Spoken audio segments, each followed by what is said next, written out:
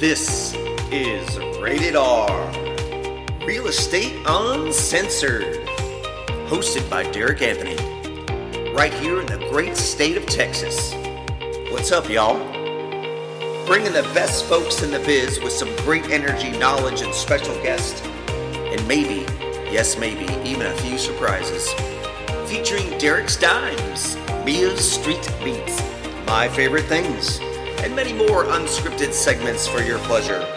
This program is affiliated with the Woodmont Company, a national commercial real estate company based in downtown Fort Worth, covering the entire United States for all your commercial real estate needs, from brokerage, development, and property management, including tenant rep, leasing, buy and sell, in all types of asset classes, retail, restaurant, food and beverage, office, medical, flex, and industrial. Be sure to check them out at woodmont.com for all the latest listings and information about the Woodmont Company.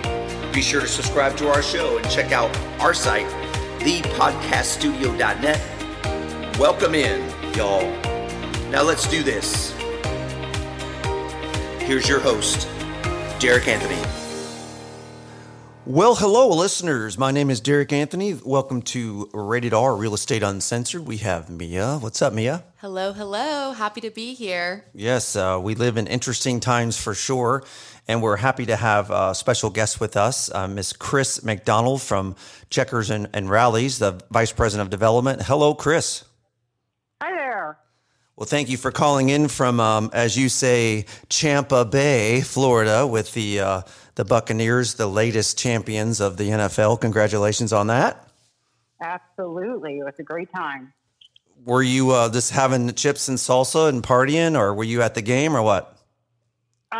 We were relaxing and watching the game. It's a little bittersweet being a Michigan State grad to watch that Michigan grad win another Super Bowl, but happy that it happened to the city of Tampa, and we're super excited about where the Bucs are headed. Oh my gosh, it is exciting to see. And I was telling my wife that I was happy to be alive to see probably the greatest football player of all time. But congratulations on that. Anyway, well, obviously we're here to talk about some real estate, some things that you guys are doing from a user operator perspective and some site things that are going on with your new concept. But before we get into that, kind of give us the 50,000 foot level on you and kind of how you found your way there at Checkers and Rallies.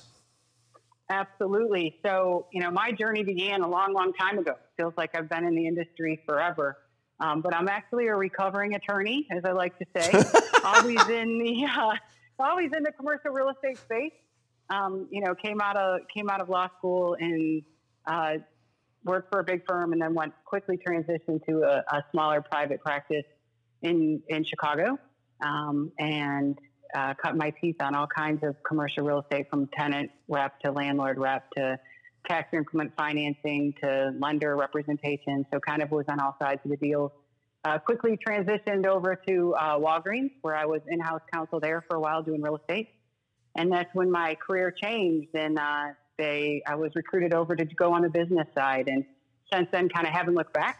Pivotal moment in my career was probably working on real estate in New York for Walgreens, where instead of just doing, pure real estate deals, you really had to learn all aspects of the business when you're going from a 2-acre piece of property to an 8,000 square foot building. You have to understand supply chain and merchandising and construction and a whole bunch of things that you didn't think you would originally have to understand when you went into real estate.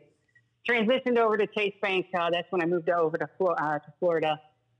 When Chase acquired Washington Mutual and led real estate and construction team there, doing relocations and new builds, and then did a short stint at Fud's Pharmacy, and then really ended up back in Tampa because it really felt like home, and connected with Checkers and Rallies because, quite honestly, my whole career has been spent in growing brands, and I just love where the brand is headed and the amount of white space that we have.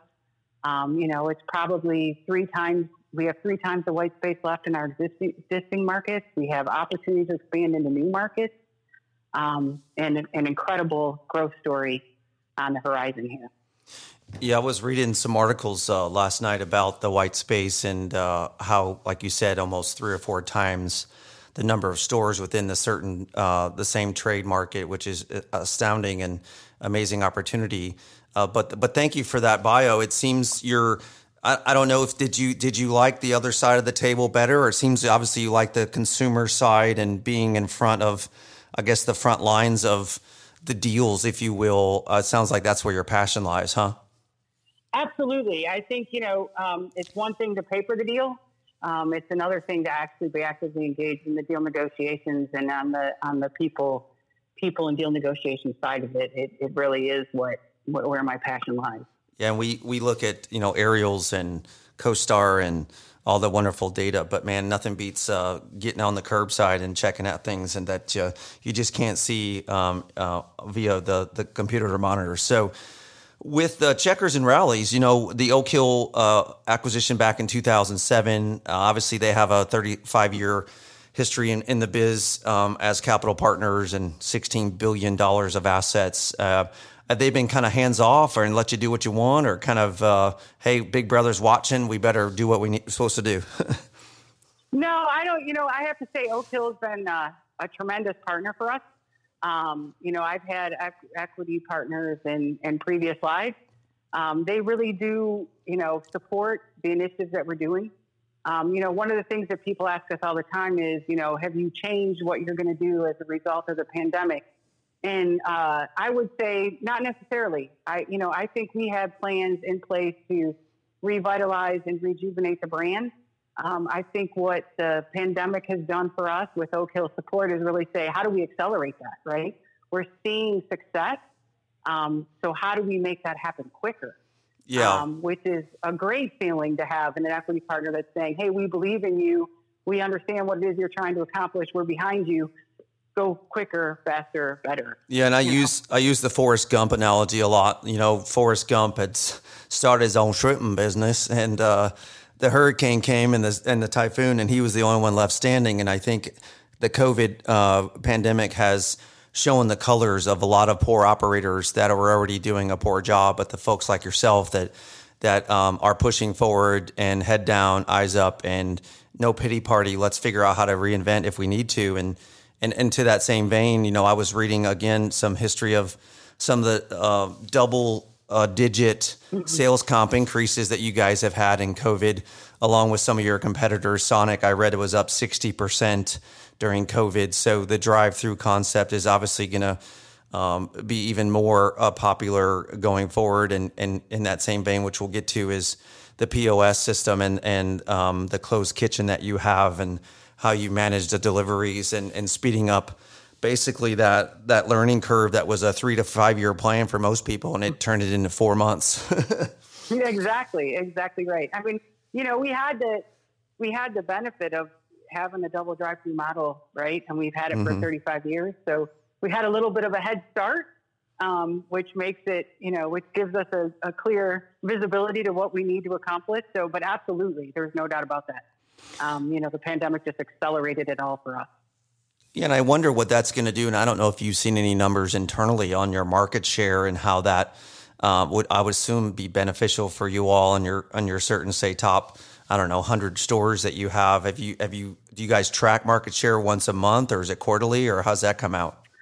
Usually we track market share quarterly, but we're really just focused. I got to say, we're really focused on some key metrics that matter. So, speed of service, experience of problem, faster throughput. How do we get, bigger, better at what it is that we do? We've always believed in the taste and the quality of our food. And being more focused on obviously the things that matter most to the customers and to our employees, which is making sure that everybody, we always say, be safe, see safe. So, not only have we enacted a bunch of procedures, obviously, to make sure that everyone's safe in the restaurant, but also that the customers are seeing that we're enacting those procedures. So kind of a be safe, see safe mentality that has really bode well for us as well. And it seems that your new concept with a 1,000 square foot closed kitchen, small patio, walk-up window, double stack drive-through, obviously it seems to be the new I guess, mode of operation of drive-through concepts these days going forward. But is there any talk about having actually a sit-down, dine-in concept at all in some of your top markets? No, I mean, we do have some. We do have some sit-down restaurants. A lot of them are conversions. It's interesting, and I did not study up for this podcast, but I know because it's near and dear to my heart that of the 850 plus restaurants that we have, 726 of them have double drive-thrus. Wow. So there's some way, shape, or form our prototype. We really believe that the trend that we're seeing, quite honestly, with the pandemic, with people moving to the delivery and the order ahead, and we just launched our app. Our app is brand new, so you should check it out because it's pretty cool. By Paytronics, right? Yeah, so it's pretty cool. So check out our app if you haven't checked out our app. But we really believe that this is not just a temporary behavioral change. I think that had we come out of the pandemic in a few short months, we may not have changed consumers' behavior. But I think going forward, and I even think about myself and how my behavior has changed in the last year and how often I use, order ahead or app or that I think it's going to be a permanent change. I think people will still go out to eat, but I think they'll reserve those occasions for their bigger, celebrations. I don't want to talk to you. I just want to get on the app and order my food. Dang it. There you go. Exactly. We are robots. Mia, what do you think about that? Mia's a young lad. She just graduated from college. So what do you think about that? You're all app in, aren't you? Yeah, I would definitely say my age group that I'm in, we've kind of grown up in the app era, so it's not anything that's new to us. I know for a lot of people now in the pandemic, it is new for them, but it's just kind of another day in the life as a youngster, if you will. But I've definitely noticed a lot of changes in the apps, especially with QSRs and everything doing a lot of deals, like 2 for $3 or 2 for $5, just to really kind of get more people in their drive-thrus. Yeah. And it's funny, the younger, say the 20-somethings, like they have to go up to the counter and actually look at somebody in the face and talk to them. It's a little, they seem a little nervous. Yes. I have 2 daughters that old. That's why I know those things. So let's talk about the $20 million capital infusion, 5-year growth plan, want to be 2,000 stores in 5 or 6 years. So that keeps you, that's good job security for you. Certainly is. Let me tell you. And I think the numbers keep going up every time I hear a new number. Yeah. Where's the next deal? Come on, Chris. Yeah, that's right. That's exactly right. So you're traveling a lot, or do you have feet on the street? How do you, just for the listeners out there, how do you kind of go about the local, regional, national kind of footprint? Yeah. So, we're in about 28 states right now. And so I do have folks spread across the country. I have real estate managers and out on the West Coast, one out on the Southeast, kind of one in the Midwestern-ish territory. And same kind of with my construction team. I got, one out in Jersey, one on the West Coast, and one kind of down in the Southeast. So we kind of try to build the teams to give them access. It has been a little bit more challenging, obviously, with the pandemic, with travel restrictions and things of that nature. But like you said at the beginning, there's nothing like, boots on the ground, out there seeing real estate, but the sales are speaking for themselves too, right? When you post sales and you're seeing, same source sales, finished same source sales last year, up 7.5%, 600 basis points better than our competitors. There's a lot of interest in the brand. And so, like you said, you can imagine trying to get to the 2,000 mark, but we're busy. We're really, really busy. We're super excited to be this busy. Never complaining, right? Never complaining. Yeah, I think Woodmont had a record year, I believe, and I had a record year personally, and I think it has a lot to do with the individual and not having a pity party and trying to understand how to dodge and weave and figure out those folks that are doing deals like yourself, and even in the professional services side, from title to real estate offices to appraisers. The real estate market is at least residential is booming, and Texas in general is still 1,000 people a day moving here, which is out of control, but we're not complaining. Let's talk about a little bit about your brand, and maybe shame on me, but how do you differentiate between Checkers and Rally's? Is it trade and geographical, or is it just kind of based on the franchisee on which one they want? No, it is trade and geographical, right? Okay. It goes back originally to the history of when, the two brands merged together.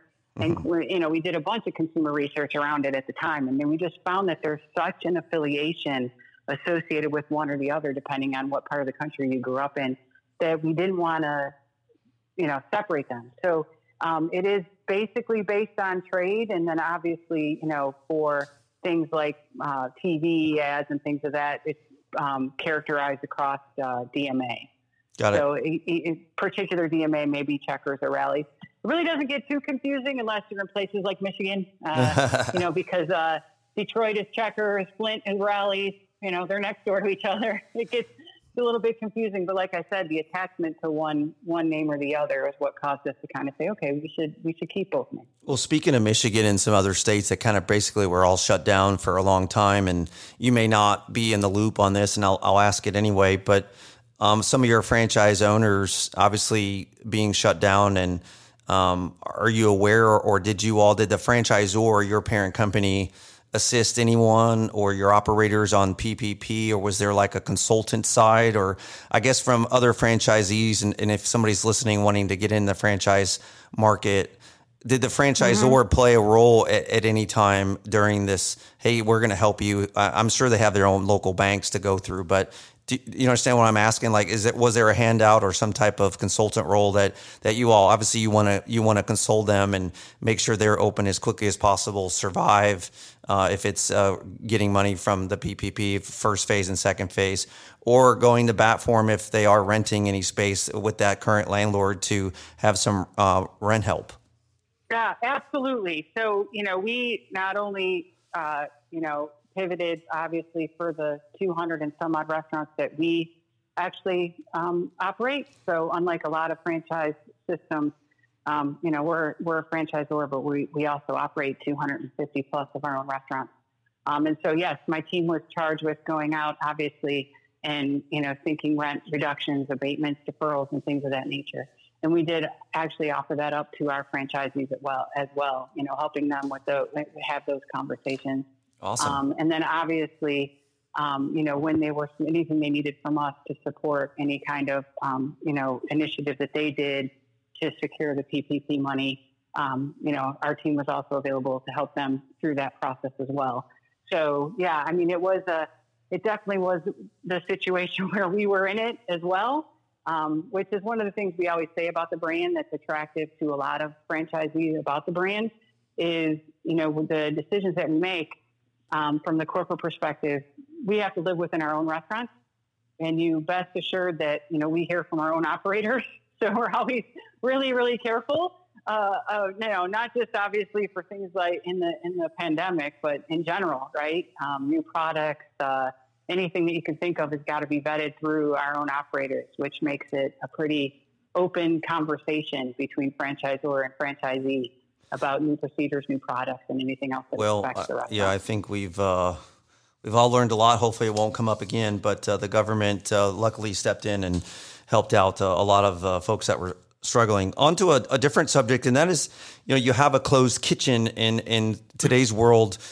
Ghost kitchen seems to be the buzzword, and everybody and their brother wants to get into it. And I know that you guys have a unique system, POS, and with your drive delivery folks with Uber and DoorDash and everybody else that you're partnered with. What right now? Kind of give me the high level of. It sounds like you guys are already on board. You got it working, and what's the percentage of sales these days through COVID on that type of ring at the cash register?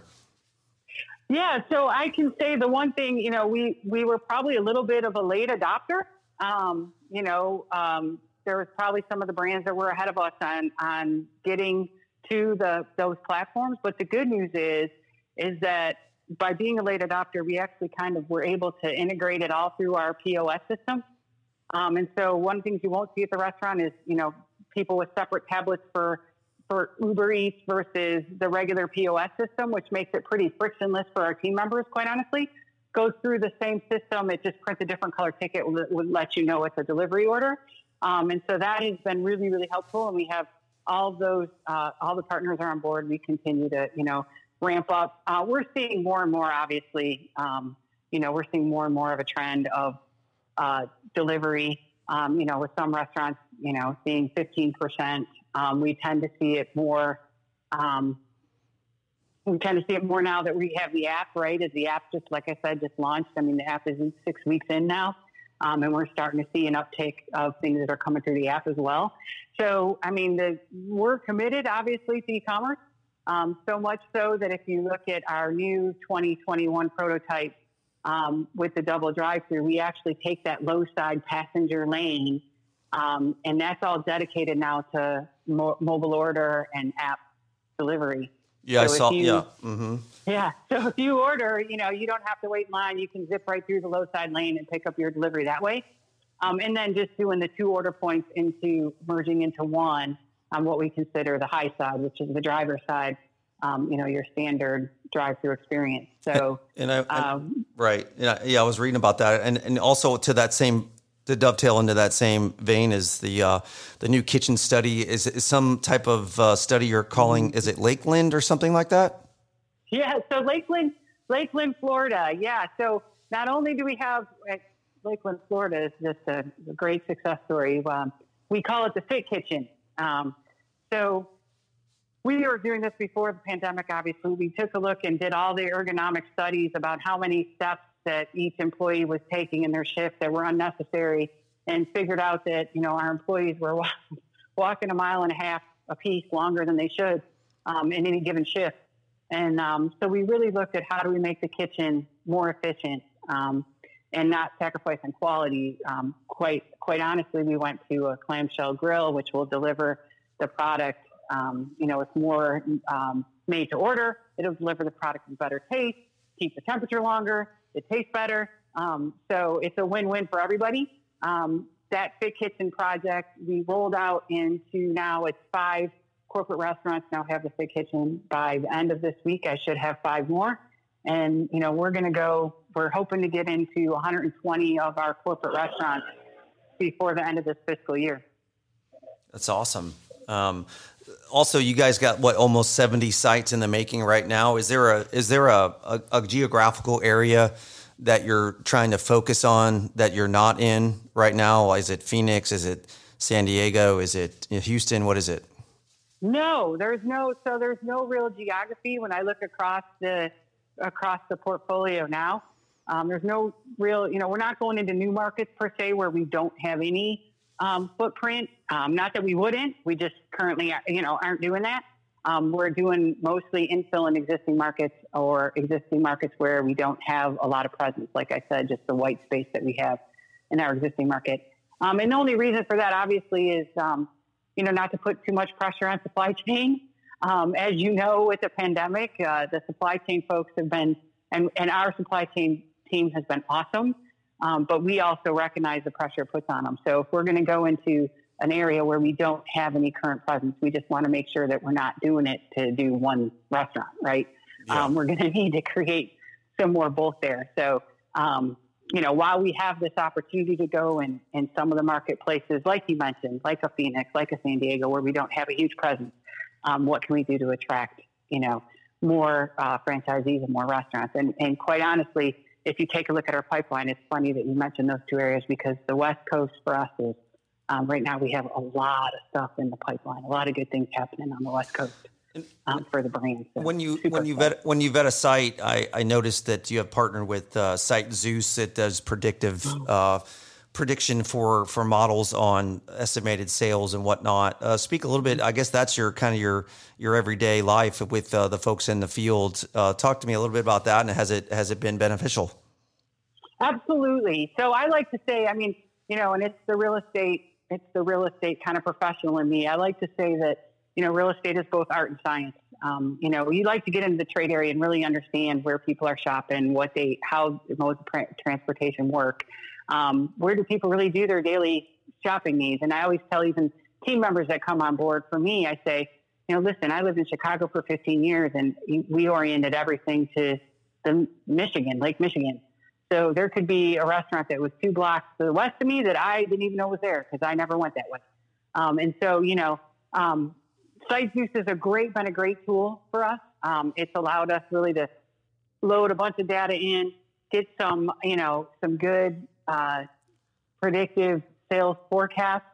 It guides us to where there's holes in the market, where there may be some populations that we're not serving today that we should really look to attack. It's going to help us. Obviously, it's got some AI components to it. We got some cell phone data. We kind of understand where our customers are coming from. It better helps us when we're going in and analyzing a trade area. But I like to say that you should always be using the analytic tool to validate what your gut is telling you is the right site, right? Yes. Not the other way around. Yeah, we use a software. You may have heard Placer AI. Have you heard of them? Yes, absolutely. Yeah, so we use them every day, and it's as any business in today's environment from a technology perspective has really changed the real estate world, in my opinion. And I don't know if it's ever going to get there, but the whole blockchain and Bitcoin thing with title and a digital footprint, I may be dead by the time that happens, but who knows? My wife's in title, and we have arguments all the time, like it's coming, it's going to happen, and she's like, no, it's not. I want paper, and I want to go down in a vault in a county warehouse and go find that document. So anyway, I'm digressing. Let's get back to a couple last questions. One is, and I don't want to get political at all, but I'd like to get your opinion on if the $15 minimum wage is passed. Obviously, you guys are going to take a big hit from a employee and cost perspective, and I'm assuming obviously you treat your associates like family, but I'm not saying they're not worth it. But at the same time, there's challenges as an operator to get through that, and ultimately, in my opinion, the consumer is going to pay for it because that's just the only way out. So do you have an opinion of that? Yeah, I have to say that we are, look, we're in a really competitive labor market right now. Mm-hmm. And so, we are prepared. We have obviously marketplaces that are already at the $15 an hour wage. And so we're prepared for it. I would say that one of the things, to your point, that we treat our associates like family, we absolutely do. And what we're focused on when people look at, our reimage and even the new prototype, some of the things that we did were specifically designed for crew comfort for that reason, right? We recognize that, listen, employees have a choice. And we want to be top of mind, right? We want it to be a fun place to work. We want it to be a place where employees feel rewarded and comfortable and happy and want to come to work every day. We really believe that nobody wants to do a bad job when they show up to work. And so we want to make sure that, we retain the employees that are good and valuable to us. So we know it's coming. Like I said, we have markets that are there. But I think we're setting ourselves up. I mean, one of the differences between the new prototype that we're seeing is we added a crew break space, right? We really didn't have one. If you ever went to our restaurants, the crew would take their breaks and they would go outside and eat, or they'd go to their car, so we actually added that in. We actually are turning one of the restrooms internal facing so that the crew doesn't have to leave the restaurant in order to use the bathroom. That's a good thing, Mia, isn't it? Well, especially given the hours. It's all the little things open, that right? make a difference. Yeah. I mean, some of the, we got restaurants that open till 4 a.m,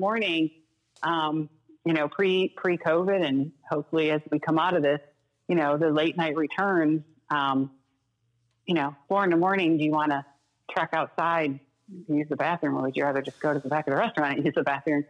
But really focus on those things. And even the fit kitchen that we talked about earlier, right? I mean, that's designed so that, at the end of the day, they're actually delivering product. And we know that the happier the crew is, the happier the customer is, because the better the customer service is going to be, right? Yeah, it's culture top down for sure, yes. So, I think we recognize that there's already those pressures. And I think that the company's making those adjustments to make sure that we are attracting the right employees and then obviously retaining them. Yeah, we live in just a crazy time, I think, when we look back at it. But like survivors like yourself. So I think those are all the I don't want to say, I'll just say non-fun questions. We have a little bit that we like to do called My Favorite Things, and we're going to put you on the spot. Is that all right? That's fine. So Mia, like I said, Mia's a little younger than me, and she's never watched The Sound of Music. Can you believe that? Oh, Mia, you're missing out. I know. I blame it on my family. We're not from around here, from overseas, so I'll blame it on that. So I have my favorite things playing in the background. So this is a word association. So I'm going to say a word, and you're going to tell me what your favorite thing is of that noun. So it's really simple. Some of it's real estate, some of it's not. So your favorite property in the world. It could be a hotel, a restaurant, the Appalachian Mountains. What is that for you? My favorite property in the world? Yeah. I'm going to say it is One Times Square. One Times Square. Is that in London? Nope, it's where the ball drops in New York. Oh, I didn't hear Times Square. I'm sorry. Oh, me either. Yeah. One Times Square. Well, I already know the answer. What's your favorite concept from a real estate perspective? I'm assuming it's Checkers Rallies, right? Absolutely. What about your favorite city in the world? Ooh, that's a tough one. My favorite city in the world is still Chicago. Wow, look at you. I'm a St. Louis born and raised, so I get you. That's cool. You're staying at your roots. Basically, I grew up in Detroit, but I was a Chicagoan for 15 years. So. Now, you can't say Checkers or Rallies for this one. Your favorite, say, sit-down restaurant. Ooh, my favorite sit-down restaurant. Where do I like to eat the most? We don't sit down that much anymore. This is actually That's so true. That's so true. Right? Yeah.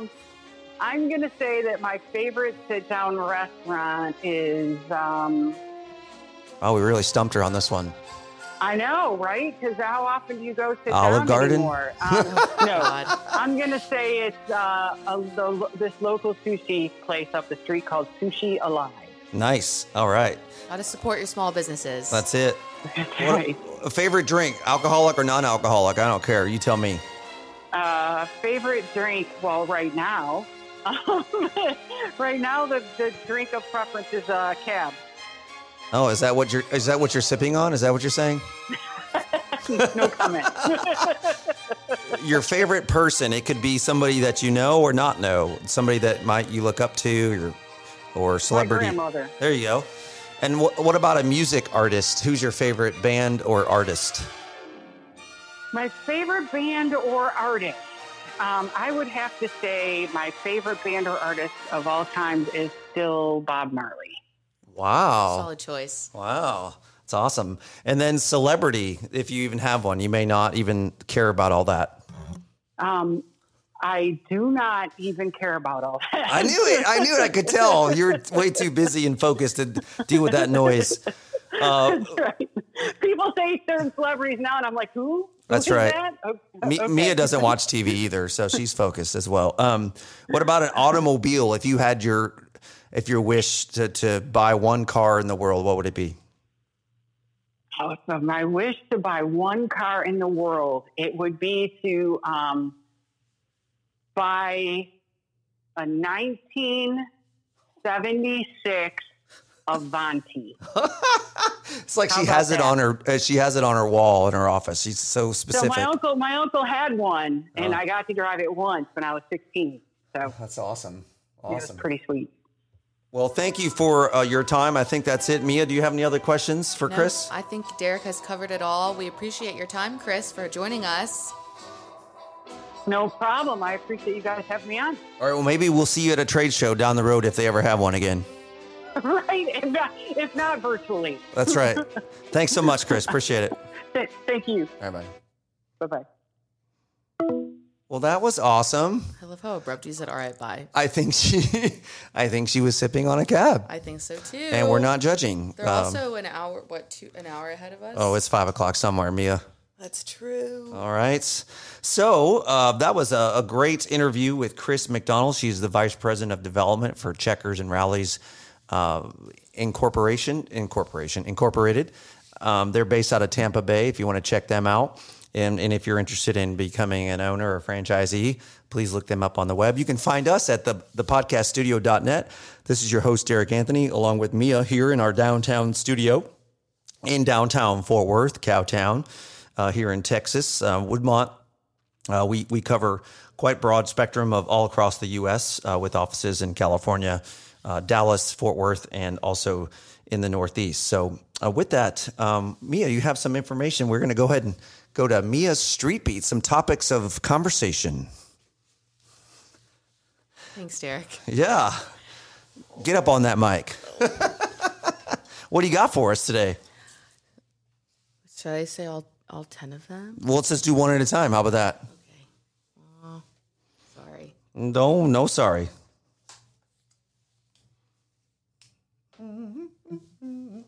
Trying to find an interesting one.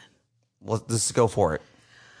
All right. So the first order of business I have is we'll start off strong with McDonald's, who is investing in clean energy that could power the equivalent of 8,000 restaurants. I decided to pick this one just because I thought, McDonald's is kind of leading the path to other maybe fast food chains, other QSRs to really make an impact in the world today, especially with everything going on. I feel like people have really tuned into sustainability. The article that I read, it looks like in the year 2020, McDonald's finished 3 virtual power purchase agreements, and that includes 2 wind farms and 1 portfolio of solar projects. So when I eat a Happy Meal or number 7 with no onions, I could say it was clean energy. Exactly. Even though going out, it's not clean. No. Sorry, we are rated R here, folks.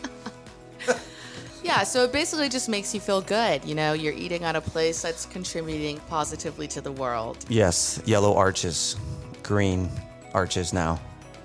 But that's interesting. Did you say 8,000 restaurants? Yes, the equivalent of 8,000 restaurants. Wow.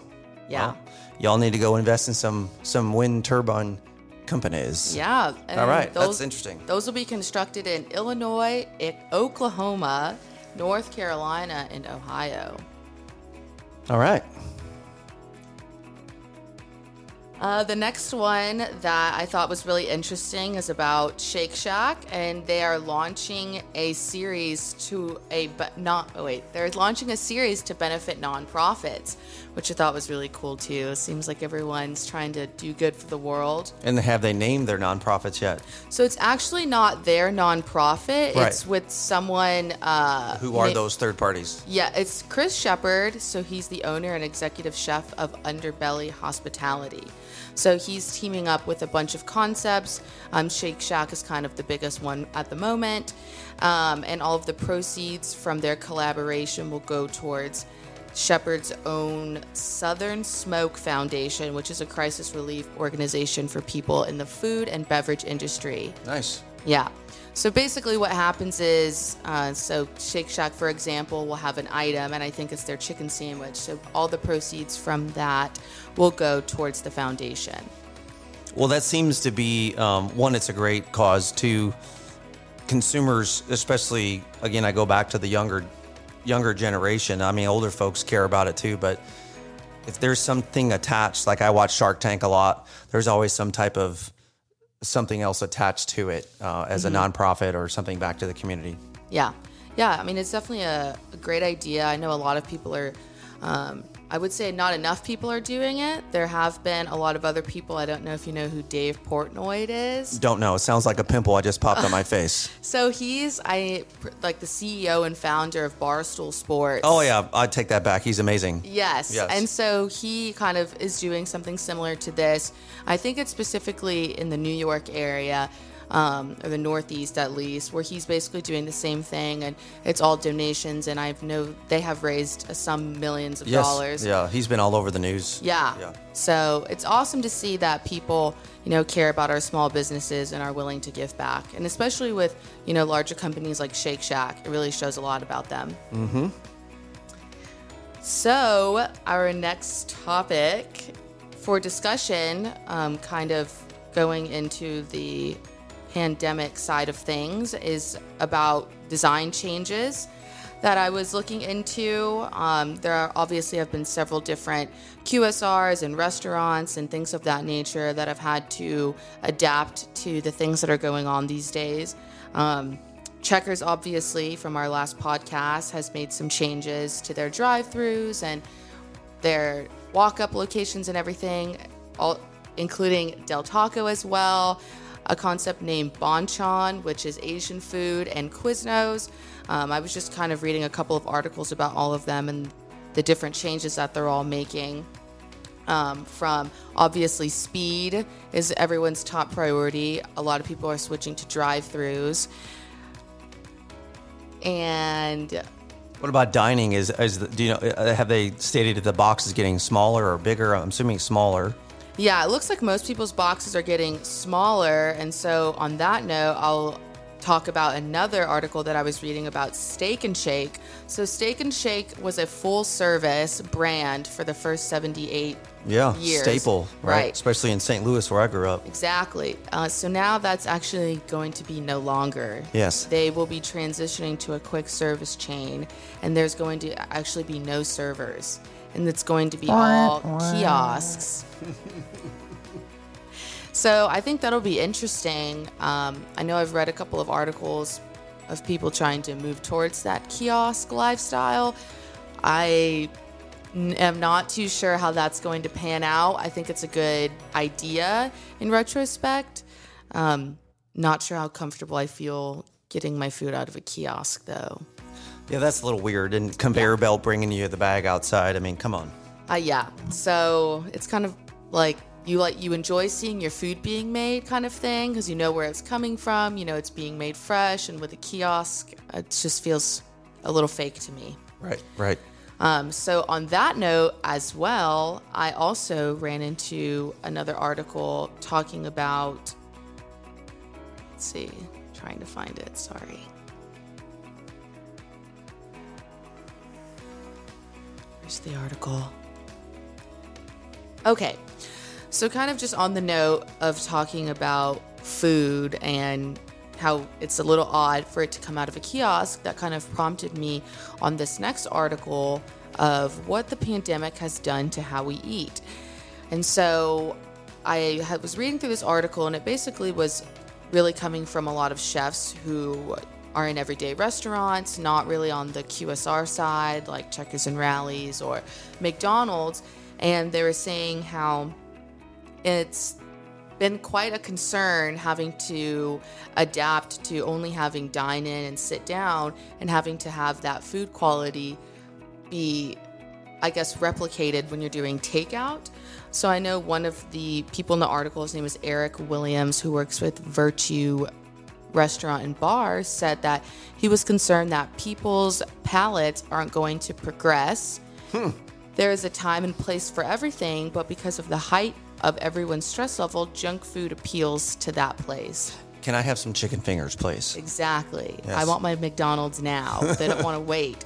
So I know that's kind of affecting chefs who really enjoy that in-person experience. I was reading that a lot of people basically had said that restaurateurs is what they call themselves, that they get immediate gratification to see people react to the food that they've just served them, and they love to see the reaction and to be able to go up to them and talk about how their food experience was and what they enjoyed and what they didn't enjoy.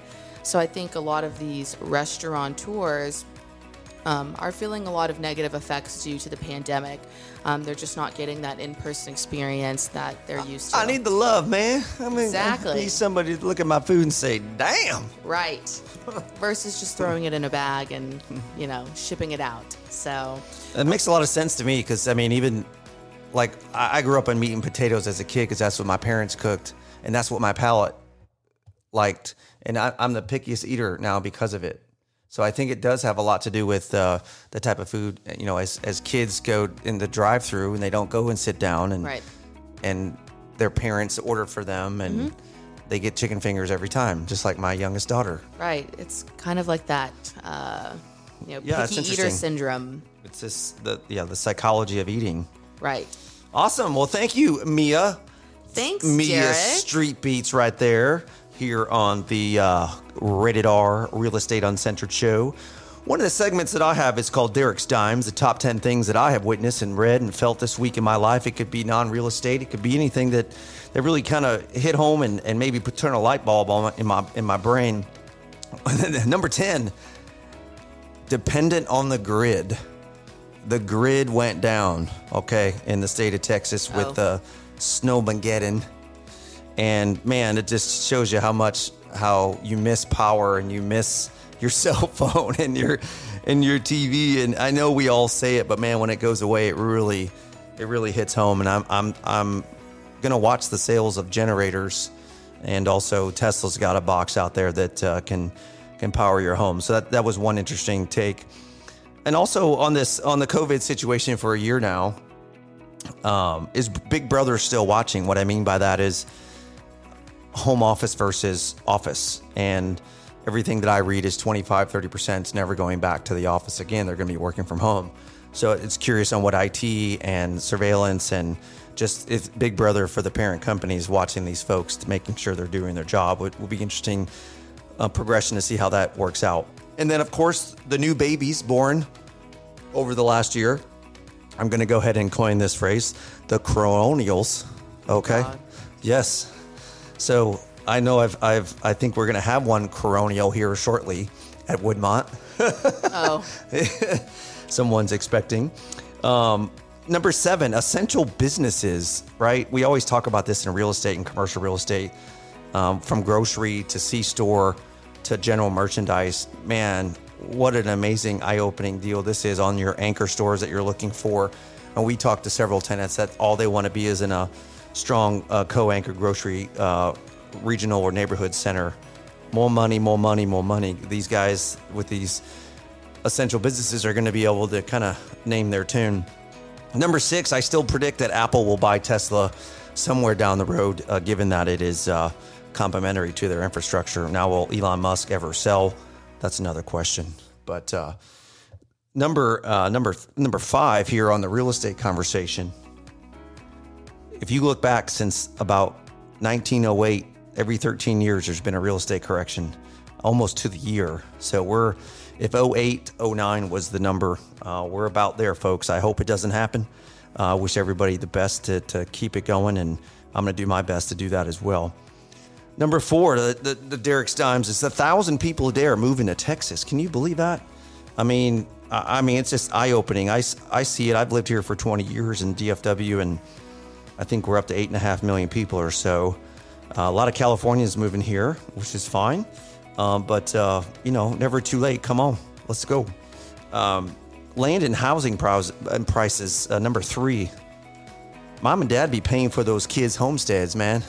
The housing prices have gotten out of control, and I feel bad for the college kids graduating making $100,000 a year that can't even buy a house because they just can't afford it, and all the debt that they take on. And that's my number 2 point. College debt is out of control. I don't have the answers for it. I don't think we can just relieve them of their debt, but I really blame the third-party lenders for lending. If they're going to continue to lend, the prices for school is going to continue to go up. It's simple economics. I have 2 daughters, one that graduated from OU and one going there, and it's I lose track. I think $39,000 a year out of state, which is out of control. But they want the D1 college experience. Mia's an OU graduate as well. Boomer sooner.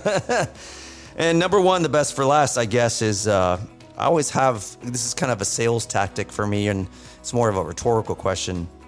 When you show space to a tenant that you're representing, and you have, let's say, 10 or 12 properties on the list, and you start your tour, do you start with your favorite one first or your favorite one last? Mia, what do you think? I say favorite one first. Why is that? Because you're going to see the properties that are after that, and you're going to continuously prepare. You're going to compare it to the first one that you saw. I think. Right. You have something to compare it to. Yeah, that makes sense. I think it just depends, but I agree with you. I would show my favorite first, and obviously to disclose that to the client on why and the what fors. And so then maybe at last you can go back and circle back to that, and if there's any other questions. But Anywho, that's the conclusion of Derek's Dimes. This is the conclusion of Rated R Real Estate Uncensored. Please tune in and see us at thepodcaststudio.net. Mia, thank you for joining, and we'll see you all next time.